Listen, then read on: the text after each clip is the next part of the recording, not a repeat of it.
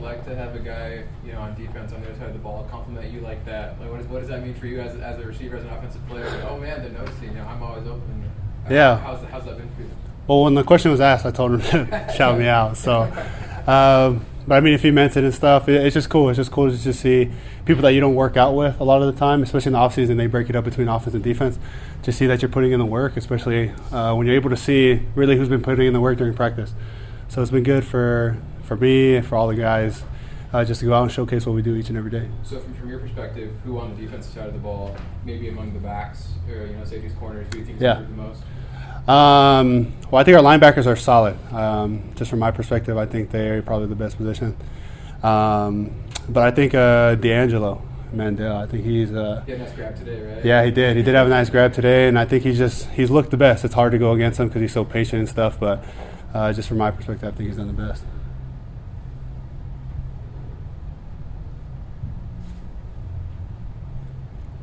Any other questions? What's it like as an offensive player going against not necessarily the same defense, but some of the same guys every single day? Do you feel like it tires you out at all, or does it excite you to go against the guys, see them make big plays, you make big plays, or how does it feel going against the same players every day? Yeah, I think it's just competition. I think that's probably the biggest thing. You get a feel of what they like to do, what they do well, and then the things that they do well, you try to exploit that. But then also the weaknesses that you have that they do super good, you just try to build on it. So it's a battle each and every day. Some days you get the best of them, and some days they get the best of you. But you just come back and try to work on each and everything, and hopefully we're ready by the time Arizona comes. Your wide receiver room is absolutely loaded this year. Yeah. What's the biggest strength you've seen from the guys every day?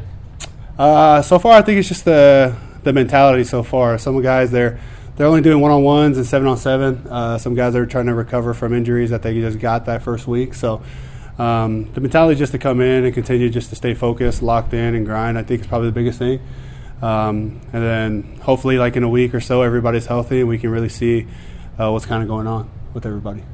How do you describe the offensive coaching transition from last year to this?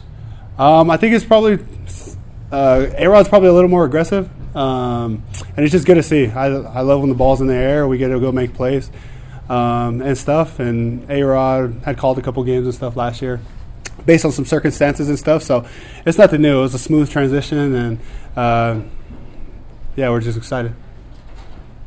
How have the returning receivers acclimated with the newcomers coming in, and how have you guys kind of accepted them? Yeah, I think me and Gunnar have done a good job of just, like you said, acclimating everybody, making sure that everybody feels included and stuff. And especially with everyone asking with Puka and Samson, they came in and just wanted to be a part of the group as well. They didn't come in and try to think, I came from the Pac-12 or whatever, and I'm such and such. They just came in and tried to be one of the guys, and it was an easier transition than probably most of us thought. And now that everyone's able to see who those two guys are, a lot of assumptions are out of the window and stuff.